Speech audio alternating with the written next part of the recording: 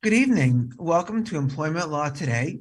I'm your host, Eric Sauber. I'm an employment law and business law attorney, and I host this live weekly talk radio show and this live video broadcast every Tuesday night from 5 p.m. to 6 p.m. Eastern Standard Time, where I have different guests who discuss some of the most novel and interesting challenges and issues that employers and business owners are facing today during these trying times. And in the spirit of my show and having interesting and dynamic guest, I'd like to welcome to the show this evening Damon Pistolka, co-founder and managing director of Exit Your Way. Damon, welcome to the show. Well, thanks for having me today. Yep, it's a pleasure to have you on this evening. I know we have an interesting topic that I think would be quite relevant for our audience listening tonight. So I'll just mention a little bit more about you, and then we can get into the topic and questions, if that sounds good to you. Sounds great, Eric. Thanks. All right, you're welcome. So, as I said, everyone, my guest this evening is Damon Pistolka, co-founder and managing director of Exit Your Way. So Damon helps business owners to translate goals into results that generate wealth, and he's focused on identifying and executing opportunities to increase business revenue, profitability, and value. Pistolka grew up on a large Midwestern family farm and worked his way through college, earning a mechanical engineering degree. After college, Damon worked in technical and managerial roles, including designing, building, and operating facilities. Damon led businesses in retail automation, custom fabricated metal products, advanced aerospace components, and high-tech devices. Ultimately, Damon developed his skills as a business leader and improvement specialist. With over 20 years building and managing businesses in extreme conditions and diverse industries, Damon's drive to help clients reach their goals helps them crush competitors and dominate markets. And the proven framework Damon and the Exit Your Way team developed and used successfully in private equity and investor-owned companies is used to increase Exit Your Way clients' results and business value. In the sale of client businesses, the Exit Your Way team utilizes the intimate knowledge of the private equity buyers' desires and client businesses to clearly articulate the investment opportunity so that buyers see the true value.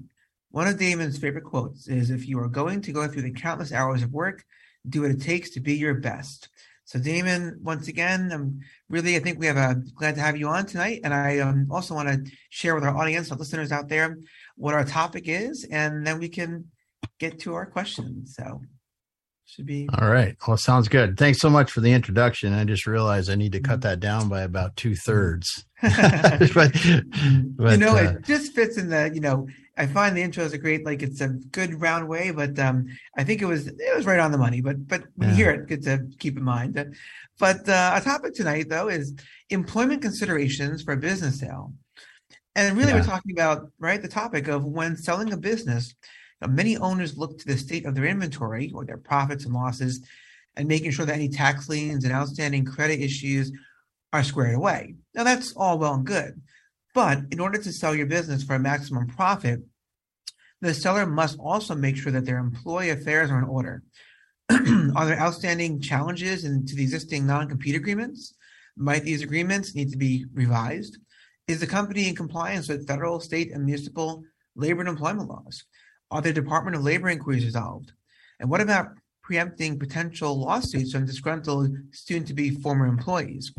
So this evening on Employment Law Today, my guest, the very knowledgeable and business-savvy Damon Pistolka of Exit Your Way, and I will discuss the myriad of employment and business-related aspects of preparing a business for sale or acquisition.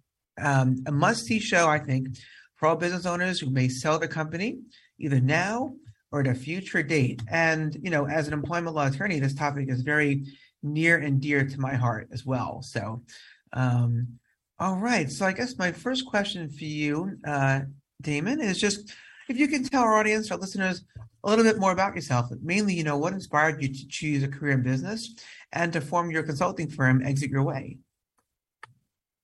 Well, thanks. What really inspired me to choose a career in business is, I went to school for mechanical engineering, like you said. I realized soon that I like to lead people, and that really drove me into leadership roles throughout the manufacturing companies I worked in, and then ultimately I was able to work with investment owners to help them build value and sell their companies. So we were buying and selling companies for investment owners, private equity groups, and holding companies.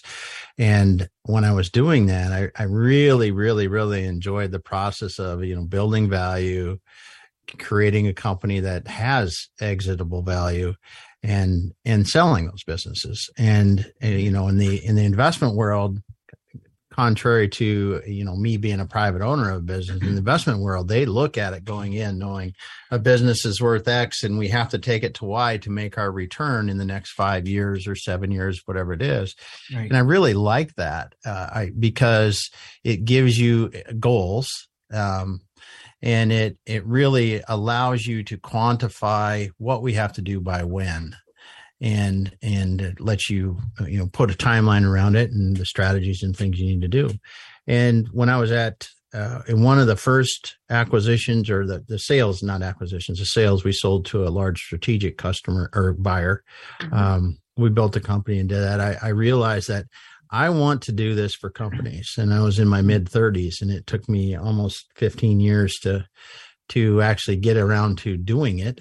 But that's really what started, is the desire to be able to help business owners grow these businesses to values that they often don't think they can or hadn't considered they could, and then selling them.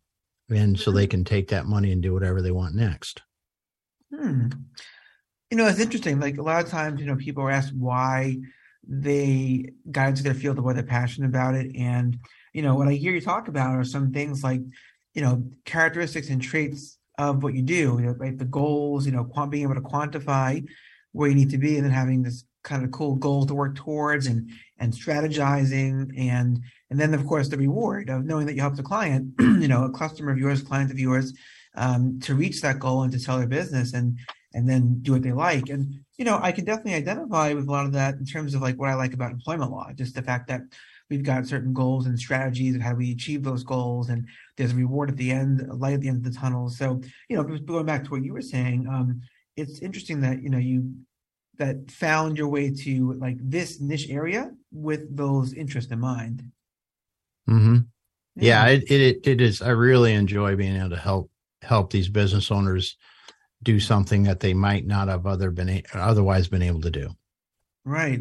Well, you definitely hear your passion, Damon, which I'm always a fan of, because it's great to hear that. And, it kind of takes us to this topic in a way, because the topic, I think that when business owners are looking to sell, they need to know about different employment considerations. So I guess my next question for you, to segue into it, would be, how are recent events like the inflation, the Great Resignation, workplace changes, how do you think they're impacting business owners who are considering selling their business?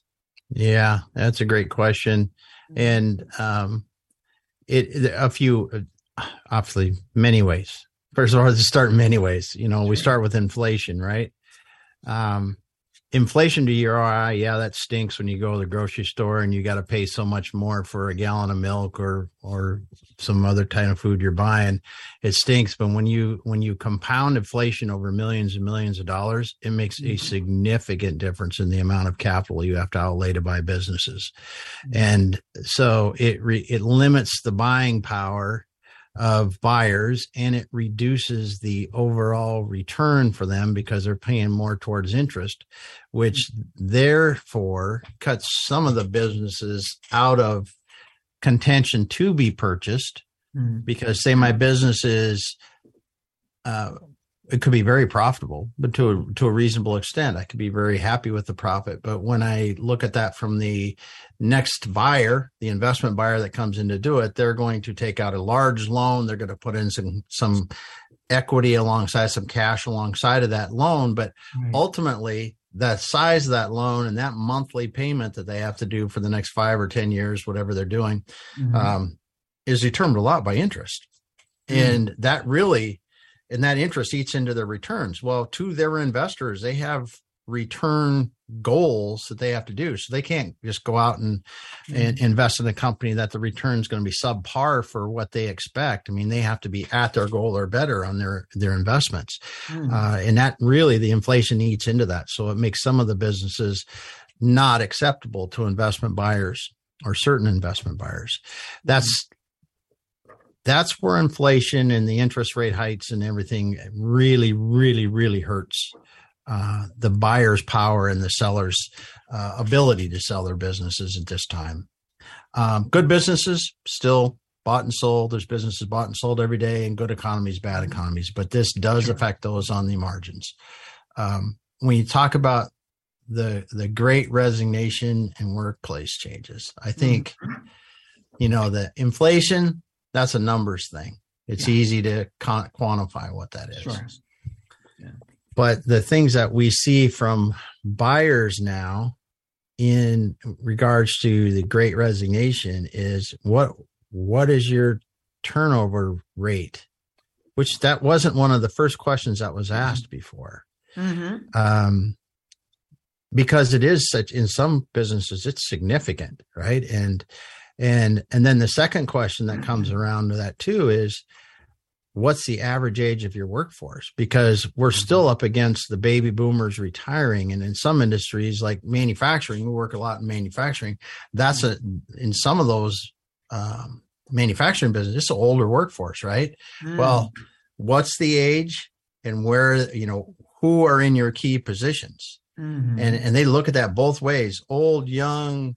There's all kinds of analysis that gets done now on this, on your personnel that was not being done 2 years ago, like it is today.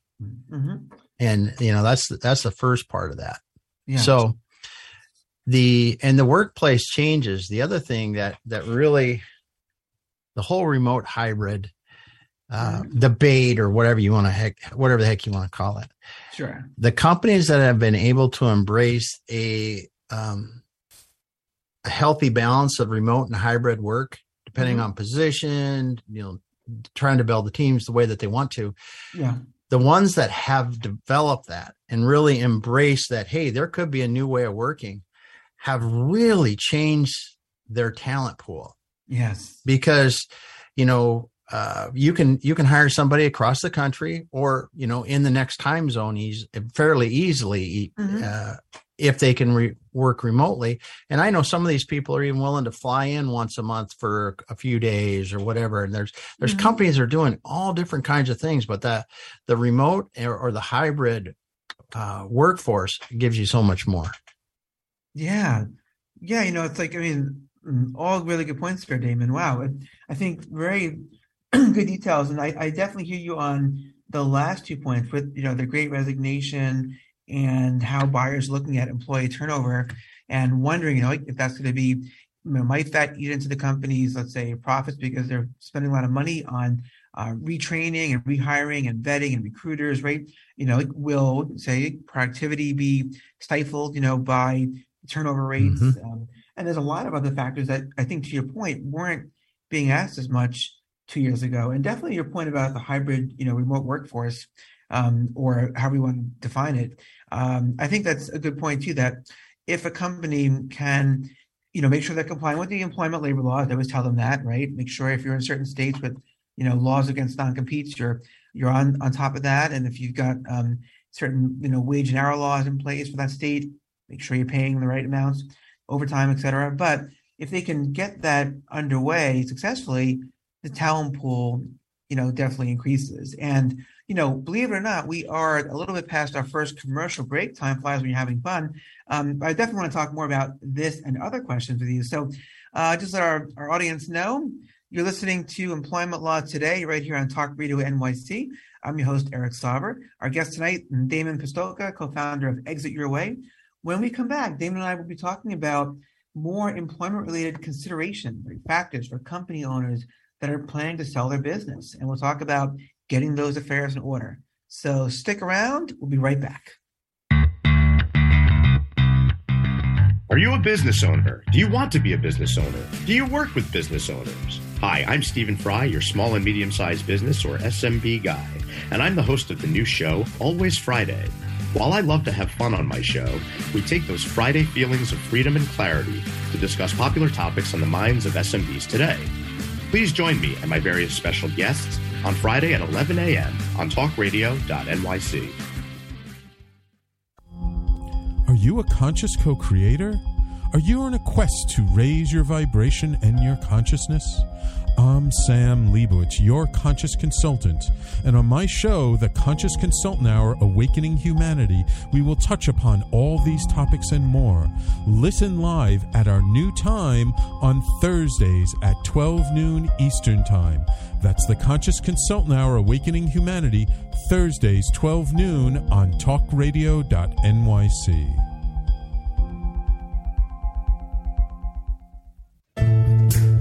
Are you on edge? Hey, we live in challenging, edgy times, so let's lean in. I'm Sandra Bargman, the host of The Edge of Every Day, which airs each Monday at 7 p.m. Eastern Time on talkradio.nyc.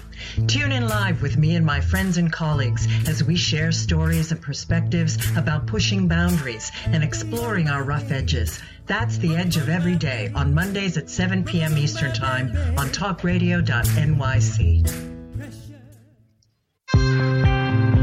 You're listening to Talk Radio NYC. Uplift, educate, empower.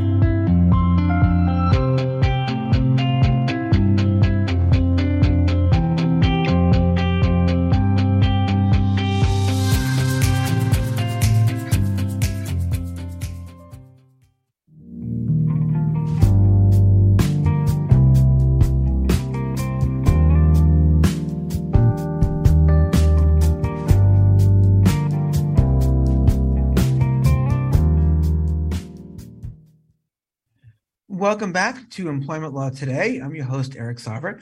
I'm an employment law, business law attorney out here in New York City, and joined tonight by our guest, Damon Pistulka. Damon is the co-founder, and managing partner of Exit Your Way, a consulting firm that helps companies to prepare for and sell their business. It helps with mergers and acquisitions. A lot of good stuff here. So, I got to say, Damon, your response to that last question, like right on the money, in my opinion. Especially what I found interesting is that with inflation cutting into certain profits and making companies harder for the buyer and the seller, harder for buyers to buy, harder for sellers to sell, because often you hear about different economic factors and how they make, let's say, a buyer's market in real estate, and often then it's the sellers on the sort of the short end of the stick, or vice versa, right? You've got certain issues and trends in real estate where there's a seller's market, the buyer's having a harder time. But I feel like with inflation, and it's probably cuts into real estate too, but here, when the sale of a business, because of those issues you mentioned, the interest rates and cutting into profits, it hurts both sides. And so, yeah.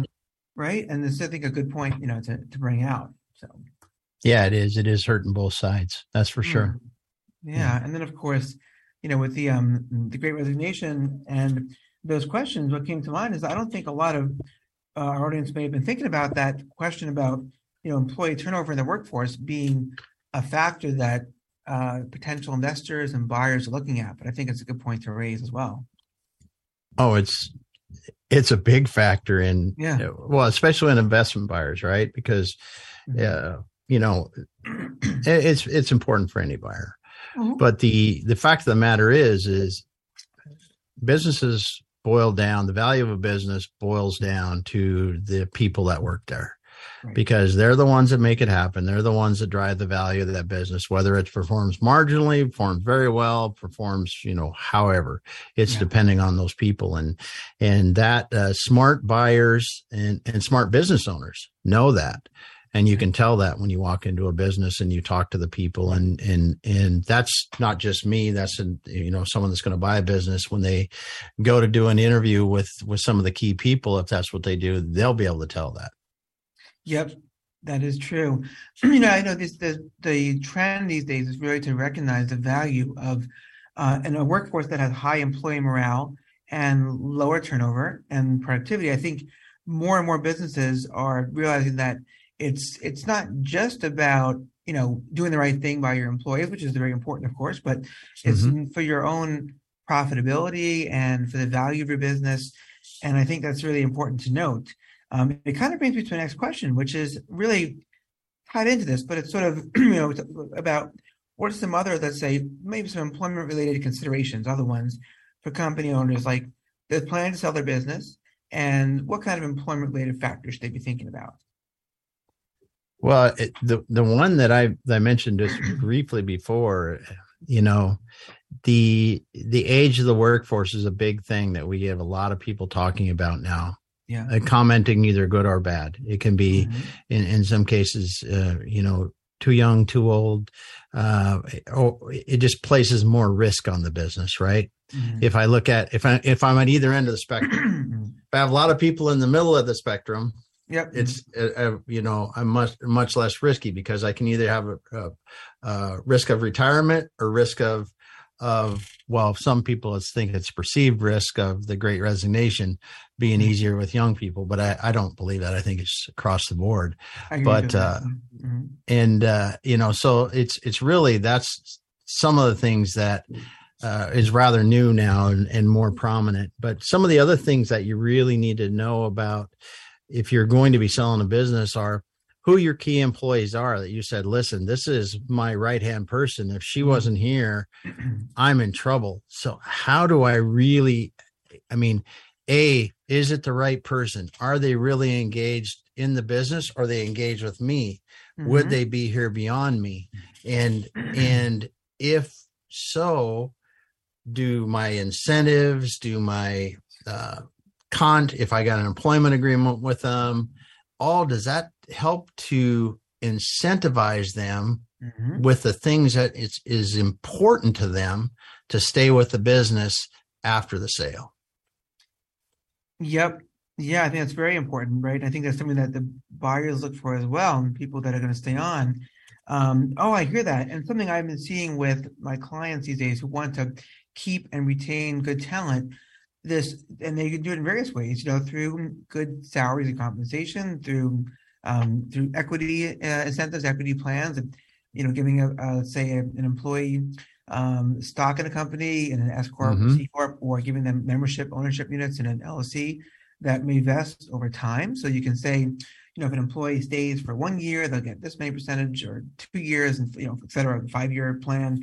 But I think you're right, and I think it also comes back to that age, you know, thing, which, you know, employers may not be able to talk about and ask their employees about, but investors and buyers are looking at, because, and as you mentioned, if you've got mainly a boomer age generation working in the industry in a particular company, then buyers might know that they might be headed for retirement, and then there's going to be replacements necessary and retrainings and such. And same thing, of course, the younger end of the spectrum.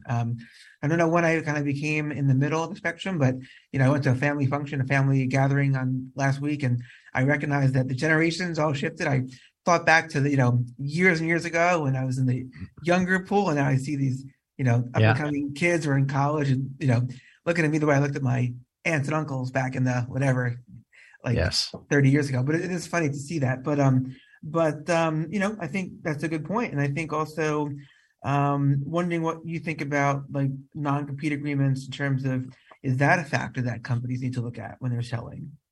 Well, it is. In the right industries, they're really important. Yeah. In some, and the other thing is sometimes people, they don't use them at all, which I think is wrong, or they use them too much, which I also think is wrong, because, you know, what really is there's you get to a point that's not really going to hurt, and why do you even worry about it? And another thing too is, and I don't even know how this works, you know better and you probably can explain it, but what do you do when you have remote workers that are in states where employment non-competes are really not enforced the same way, or maybe you can't have them, or different things like that? So. Yeah, that's an issue I see a lot, you know, Damon. It's funny, and something that I've been talking about in recent webinars and seminars with people, because, you know, at different states, you might have to look at the state laws and decide if a company has an existing non-compete they've been using, let's say a template in the last 5 years. Well, now you're hiring remote workers maybe in, you know, Illinois or Maine or Washington, right? And you've got to make sure that, you know, if they're not at that minimum salary threshold, according to those state laws, it's not enforceable. So you want to look at that. As you were saying, David, maybe you want to be more selective as to whom you're giving those non-competes to. Hire, you know, paid employees at some actual competitive threat. And also, if it's a state like California, which no longer allows very non-competes in most circumstances, only a few exceptions, you might want to realize that with those employees that work in California and live there remotely, you've got to take it off the table and really beef up your non-solicitation agreement and your confidentiality clause and your, protection of proprietary information. So I think, all good points to be like thinking about and talking about. It's why, people consult with, folks like you and folks like me when looking to sell a business, really. Yeah, those are great points. You brought up something that I didn't think about too, is that where you can't use a non-compete, there are other things that you can do and change to be able to get similar type of protection or some of the protections that you want. That's really good. Yeah. Thank you. Yeah. Something I've been, you've been working on stuff, I'm sure, a lot lately in this field, and I've been working on this a lot too. So it's been like top of mind for me. How can I help my clients with non-competes? And I'm sure you have a lot of, these different sales and thinking about inflation and the Great Resignation and so forth. So, no, I think, definitely important stuff for people to just be aware of. And, and I think like, being aware of the compliance with the federal and state labor employment laws, because if you're selling a company and that company gets hit with a large six-figure fine from the Department of Labor because they misclassified, 10 of their workers, right? That's going to eat into the value of that company and what it sells for. If it's healthy. All the reasons that you gave above when we got started here, I was thinking through them as you were saying, and we've run into all of them, I think. Oh, really? But this is, and the Department of Labor kind of thing is one that we just ran in a couple of years ago. Somebody was actively, and I mean, it's not even major with the Department of Labor. This compliance is really important because it's an outstanding risk, and those kind of risks don't go away for the buyer. They carry along with the business so they have to be settled before you really can sell a business. So keeping that compliance, and then the things like, are you doing your FMLA? I think I'm saying it right. You went over 50 employees and are you in compliance with that? And have you had any problems with it? Because we just ran into that a few weeks ago. And a company had just gone across the threshold, and that the buyer wanted to make sure that they had everything in order. And thank goodness we did an HR audit before and had it all fixed. But so many things can pop up. Right. That's, I think, and they're really good points there. And yes, as part of the preparation is to make sure, it's funny. We have a question from a listener. Thank you, Dawn, for elevating that to our attention. Lance Knob asked, Damon, and maybe we can answer this after the commercial break, but we'll come back and answer Lance's question, which is, Damon, is there an objective way to evaluate the culture of a business, i.e. either on the buy side or sell side? So before you answer that question, why don't you think about it? We'll take a quick break. Lance, thank you so much for writing in and listening tonight. Yes, Lance. We're watching and listening to Employment Law Today with our guest, Damon Pistulka of Exit Your Way. So stick around. We'll answer Lance's question in a few minutes. Are you passionate about the conversation around racism?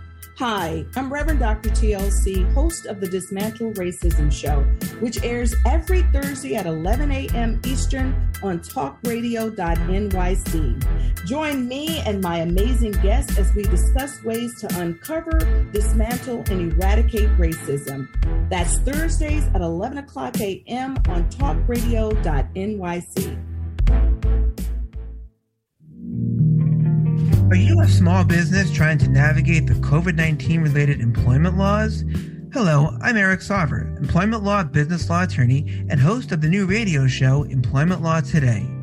On my show, we'll have guests to discuss the common employment law challenges business owners are facing during these trying times.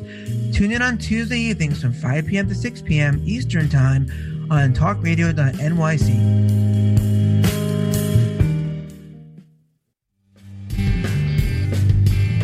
Hey everybody, it's Tommy D, the Nonprofit Sector Connector, coming at you from my attic.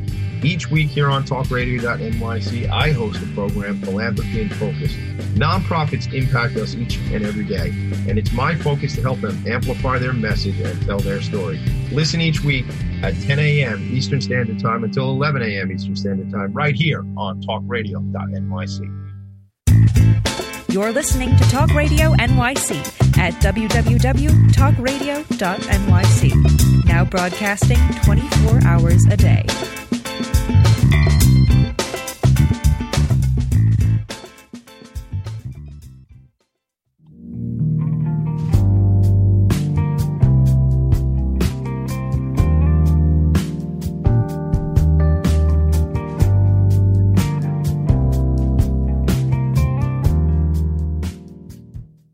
Welcome back to Employment Law Today. I'm your host, Eric Sauber.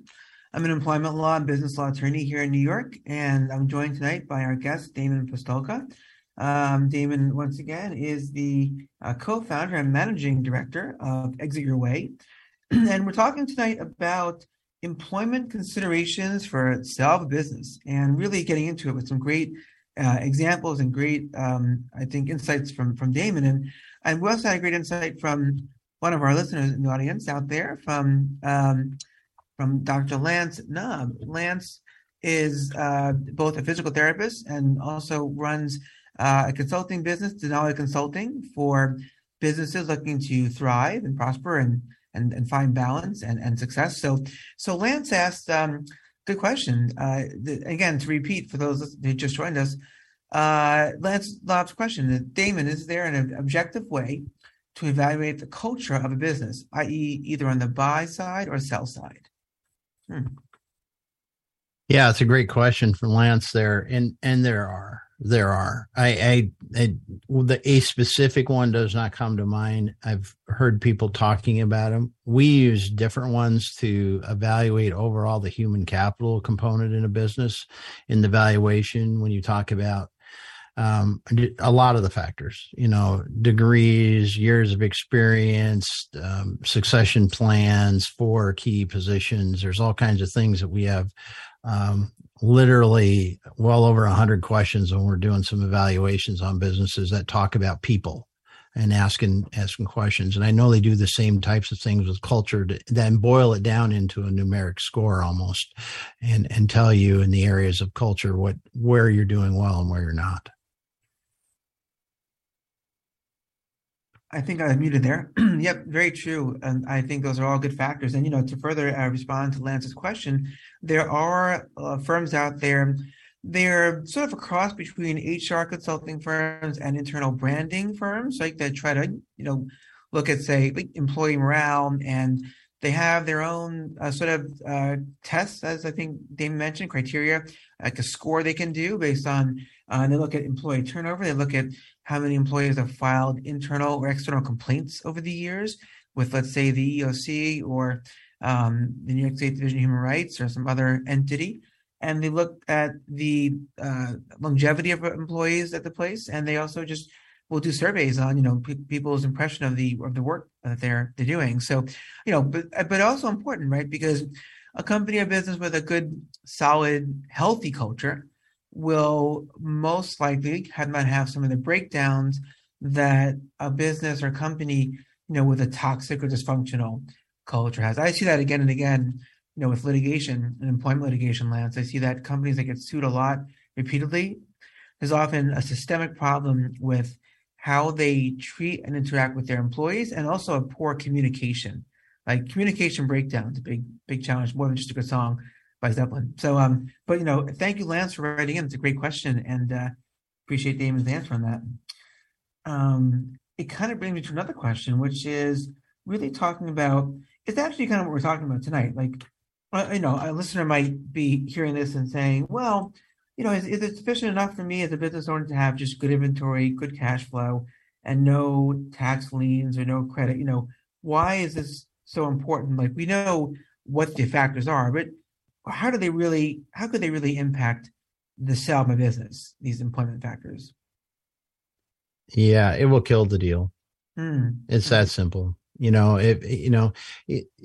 All your compliance kind of things, they have to be in order. It's just don't even try to sell a business if you've got, outstanding lawsuits or things that aren't resolved. You're just going to need to wait until they're done anyway, because you can't limit the risk for the buyer, and their lawyers are going to snag up on it anyway. Even if they wanted to do it, their lawyers are going to tell them no.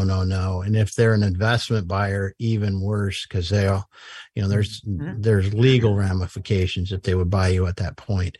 So, you really have to make sure that if those things can be taken care of, they are taken care of. And if you have something that you just can't take care of it, you're going to need to find a good lawyer that understands deals and employment law to make sure that they can somehow structure something that segregates that risk from the buyer completely, no matter what. And that's really what they have to do. But when you talk about a company's employment related affairs, like you asked, I come back again to human capital, and I don't like to, don't talk about people as in numbers, but overall the value of your people, how good your people are, has a tremendous difference on the value of your business.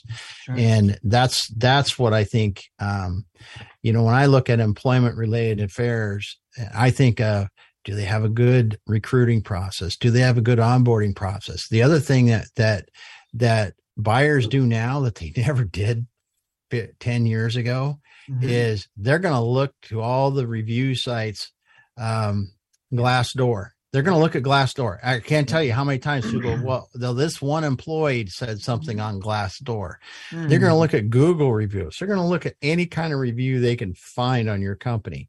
So if you got half a dozen employees that were venting on Glassdoor about the fact that you got a toxic workplace or, that blah, blah, blah, blah, blah, whatever it is, those kind of things are going to rip you up when it comes to that point. So you got to deal with them head on and take care of them. But this employment related affairs is so much larger than just am I in compliance? It's more, am I creating a good work environment? Do I have a good onboarding process? Do I even, do people like working here? I mean, it comes down to that kind of thing, and they feel that. People feel that when you walk into businesses. Absolutely. This is like 100% what I've been telling clients, and they're usually pretty receptive to this. They realize that, how important this is to have not just compliance. Compliance sort of is, in my opinion, the floor. It's the bare basic minimum that you really need, right? To have, a functioning business and also a profit, also to be, to have potential to be sold and bought. But, to your point, Damon, it's so much more than that, right? It is that culture. It is that, the general feel you get walking in. And I love what you said about Glassdoor and all these other sites. It makes really the due diligence for the buyer much easier than it was maybe in, 2002 or 2010 even, because there are so many sites now dedicated to employees' experiences at the workforce. And it kind of it circles back, and I think they're all very much related too. Because if you have a company that says, "Hey, we're in compliance," and that we hired an employment lawyer and we're following all the employment laws, and we have there's no Department of Labor issues or audits, investigations. But if they have an unhappy workforce and you're seeing 6, 8, 10 complaints on Glassdoor, that to me shows that eventually that toxic workforce is going to blow up in some form or fashion. And so that could be in the form of lawsuits, for constructive discharge or, harassment or what have you. And people often, often it's hard to separate out abuse in a workplace from, one's background. And that could be a whole cause of action on discrimination. So, I think it's just very, very spot on that, it will kill the deal, as Damon said, just point blank, right? If you're not. Yeah. And so you got to get those affairs in order. It's not just about, sure, selling a business and being profitable. Yeah, you have to look at cash flow and your goodwill and, no tax liens and all. But the employment piece is a big part. That's, I think, a big part of our show tonight. So, yeah, and it is. I tell you, the best success we have is when owners really feel good enough about the team of people, the culture they've created, that they brag about the team of people. They say, our team, the people I got here, they do it. They're way better than me. I just give them the tools and they're doing things I never thought we could do. When you hear things like that coming out of an owner's mouth, and the compliance, like I said, has to be there. But when you hear someone that's an owner, and in a business talking about the people they have working there like that, that we've got a little something special beyond, they come to work, they like it. When you come into a business and they see there may be 3 different family members that work in different parts of the business because they all thought it was a great place to work. Right. These kind of things that you see, or somebody has got 2 of their friends that came in and work. And when you see those kind of things happening, you realize that I'm not going to refer, my best friend to come work in the other department if I think it's a bad place to work. And that's one of those things that really shows up. So, Yeah, and this is like where it takes, a lot of people. It takes an employment lawyer, it takes an HR consultant, it takes, folks like Damon and Exit Your Way, it takes people like Lance, who are business consultants to really help. And Lance actually has a comment. I think it says, reading it from Dylan, forwarding it our way. Thank you, Dylan. Lance says, very cool. I agree. Thank you. I was introduced to a man who created a software, and he cited his objective score, which could actually increase the value of the business. I was curious if you have seen this scenario, like an objective score of sorts. That's something that's you've come across in your experience? There's a lot of people that have scores on different things in how well your business is doing. And it could, in some cases, definitely make a difference if your buyer is aware of the kind of testing and believes in the kind of testing that you're doing, and that score itself. What we find is that is good for the buyers that know, but a lot of buyers aren't going to understand that specific thing. But if it's a good test, if that software is doing a good job of doing it, you will see it in the performance of the business. You will feel it when you're talking to people. You will feel it in the way that customers are treated, and buyers can certainly sense that. Yeah. Yeah, right. Absolutely. And there's an objective, criteria you can use. There's also the subjective, just the impression that people get when they're, going into a place, pardon me, to look around, investigate. Pardon me, let's get some water here.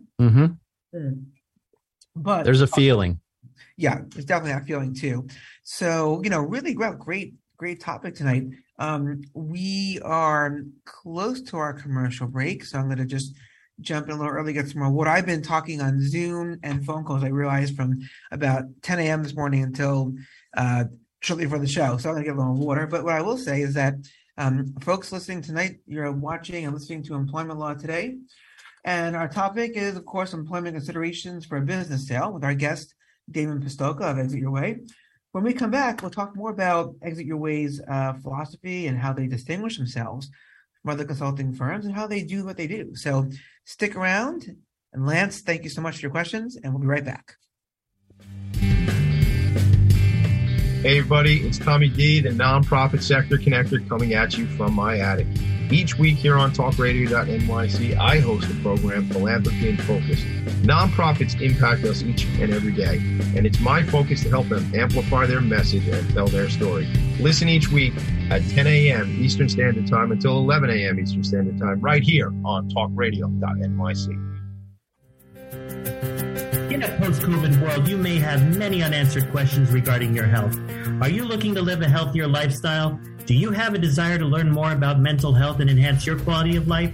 Or do you just want to participate in self-understanding and awareness? I'm Frank R. Harrison, host of Frank About Health, and each Thursday, I will tackle these questions and work to enlighten you. Tune in every Thursday at 5 p.m. on talkradio.nyc, and I will be Frank About Health to advocate for all of us.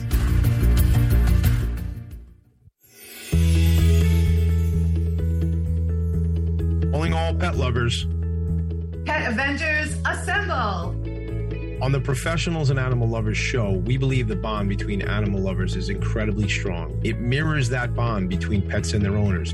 Through this program, we come together to learn, educate, and advocate. Join us live every Wednesday at 2 p.m. at talkradio.nyc. You're listening to Talk Radio NYC at www.talkradio.nyc. Now broadcasting 24 hours a day.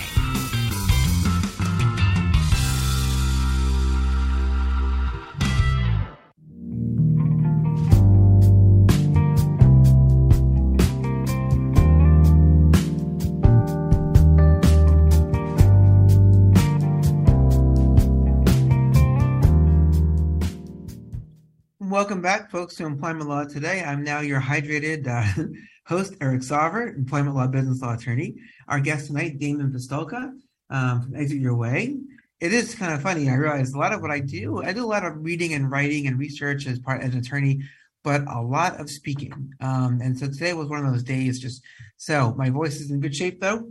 I got some water here, and we're good to go. And Damon, my question for you is really just asking, you've given us so much, by the way, so far, really great information. I appreciate the thoughtfulness of your responses and, how we're covering this topic. And so it kind of brings me to my next question, which is, how does Exit Your Way work with business owners who are looking to build and sell their business? And what methods or philosophy distinguish Exit Your Way from, other firms that provide a similar service? All right. Well, it's a big question there. So I'll break it down to, I'll break it down into a few things. Sure. First of all, our mission is we know if we help enough people, we'll have all the business that we ever want. Mm-hmm. And so we start there. Really is to educate and inform business owners and executives on the kind of things that they should be doing to really build valuable and exitable businesses. Because if you're doing that, the fundamentals of that will make sure that you're making more money today, and they will be worth more when you're ready to do whatever. I mean, we all will deal with a business exit of some sort someday, unfortunately or fortunately, however you want to look at it.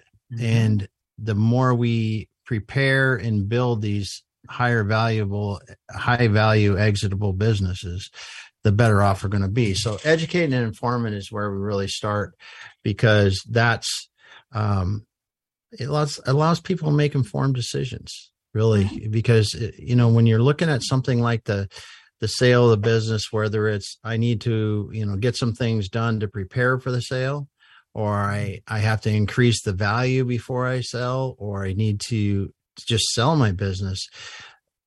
These aren't things that people think about every day, specifically around growth. Maybe that's some, because the growth and profitability growth that people think about that. But when you think about the specific things that you need to prepare for sale, like the fact that if I have a business one size, my management team should look like this. And if I have a business that's another size, my management team should look much different.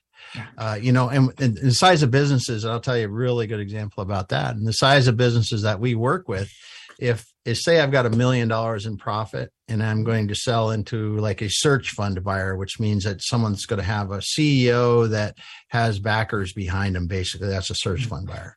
Well, my business just needs to have a really good management team, and you have to have a marketing and sales plan that's underway that they can walk into and then execute for the next 12 months, and they're going to learn and take over and build the next plans and move the business on after that.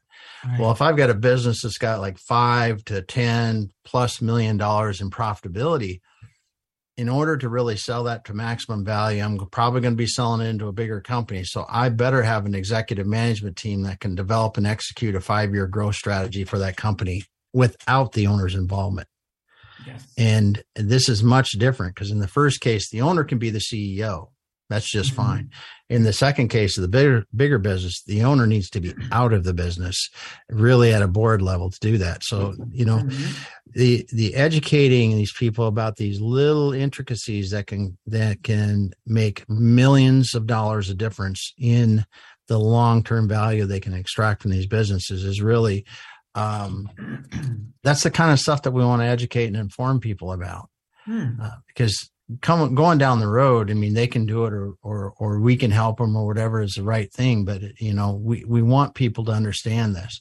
Yeah.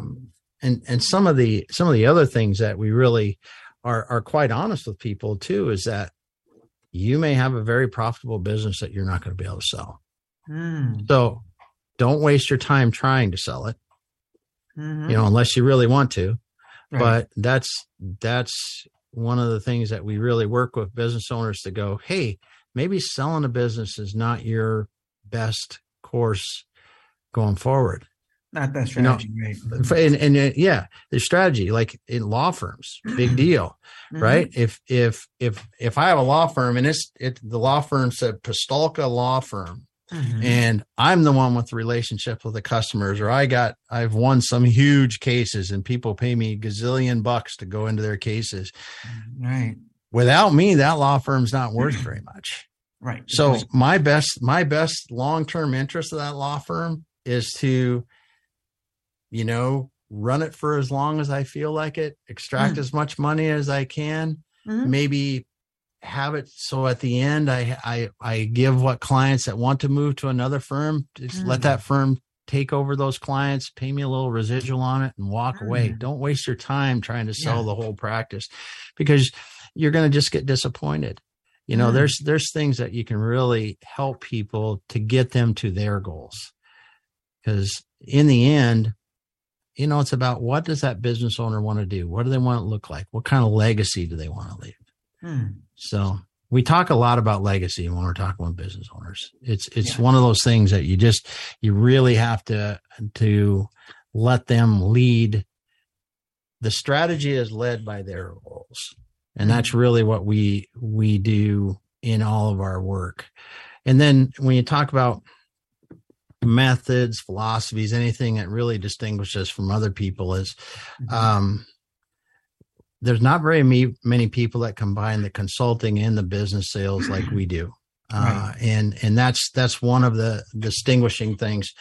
And the fact that we've managed and actually ran a lot of the businesses, the types of businesses that we help, we're hands-on people when it comes to helping the businesses, our team, the people we work with. I mean, we've been there and done that in a lot of cases, and can really get people to the results faster. And that's why when we talk about what we do, you know, we do what we do in 18 to 36 months, but we typically can quadruple the value of a company and get people out for more than they thought they could.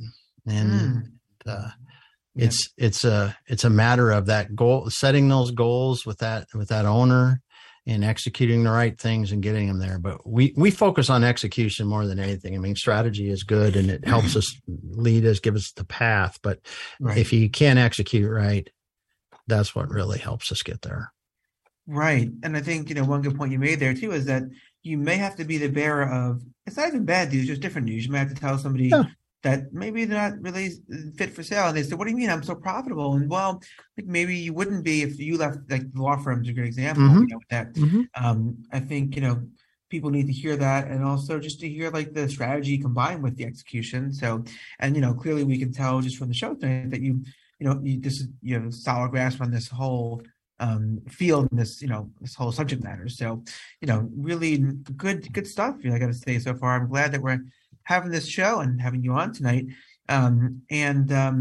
You know, just hearing about like how long you've been doing this for some time. We are coming to almost at the 3-minute mark. So I like to give my guests like a 2-minute sort of uninterrupted, tell us like how we can reach you. Do you have any podcasts or books you're writing? So I'll even start that clock a little early and say, tell us how to reach you, anything you want to share with us, and then I'll take us out in an outro. But for now, the floor is yours again. What do you want to share with our audience tonight? Well, we've got a few things that we do. If you get on our website, exityourway.com, you're going to find we do live streams, podcasts. We've got the Faces of Business live stream and podcast that we do every Tuesday and Thursday. You're going to be on it soon, Eric. And we're going to be on that. And where we're interesting business advisors and owners talking about things that really are topics that business professionals hopefully will educate and entertain a little bit. I also do another show called the Manufacturing E-commerce Success Series with a co-host, Kurt Anderson. We do those on Fridays. And that really is focused around those industries and around the things that you can do to build more valuable businesses in those industries. And then too, if anybody wants to get a hold of me, they can find me on LinkedIn, Damon Pasulka, just like it says if they're watching the video now, or I'm the only person with a name like this in the world. So it's pretty easy to find me. And, my email is damon@exityourway.com. So easy to get a hold of. And we're passionate about what we do. We want you to have the information to make an informed decision. That's what we want you to have to do. Have because there are, that is the basis of you doing and achieving goals. It's having the right information. really, we can see that. Yeah, Damon, for sure. You gave your email, website, your podcast. I'm looking forward to being on your podcast. I believe it's September 29th. I'll check my calendar twice, but I'll look forward to being there. And I'll also, just for those that might be listening on the radio or listening to the internet radio, that look up Damon Pistulka. It's P as in Peter, I-S as in Sam, T-U-L-K-A. I just don't know if that for those might be maybe listening on Spotify or Apple Podcasts. So, really good to have that information, Damon. Wow. We are about wrapping up, a minute to end. I just want to take a moment once again to thank you, Damon, for being on the show tonight. Great to have you on. And for those out there listening, if you like what you heard, you like the show, by all means, write in questions the way Lance did. Thank you, Lance, for joining us as well. And if you like the show, tell your friends, tell your families, tell your clients, tell everyone. And tune in Tuesday nights, 5 p.m. to 6 p.m. Eastern Standard Time, right here on Talk Radio NYC. And stay tuned for more great programming coming up in a few minutes. So once again, just want to say, Damon, it's a pleasure to have you on the show. And I look forward to seeing you again on the other end of the microphone in about a week and a half. And I wish you a wonderful evening. Thank you, Art. Yeah, my pleasure. All right.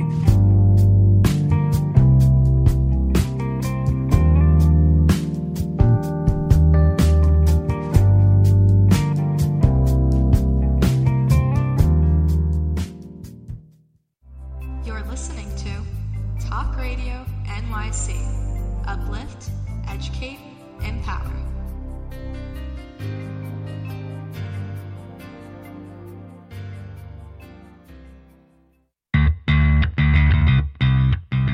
Are you a business owner? Do you want to be a business owner? Do you work with business owners? Hi, I'm Stephen Fry, your small and medium-sized business or SMB guy, and I'm the host of the new show, Always Friday. While I love to have fun on my show, we take those Friday feelings of freedom and clarity to discuss popular topics on the minds of SMBs today. Please join me and my various special guests on Friday at 11 a.m. on talkradio.nyc. Are you on edge? Hey, we live in challenging, edgy times, so let's lean in. I'm Sandra Bargman, the host of The Edge of Every Day, which airs each Monday at 7 p.m. Eastern Time on talkradio.nyc. Tune in live with me and my friends and colleagues as we share stories and perspectives about pushing boundaries and exploring our rough edges. That's The Edge of Every Day on Mondays at 7 p.m. Eastern Time on talkradio.nyc.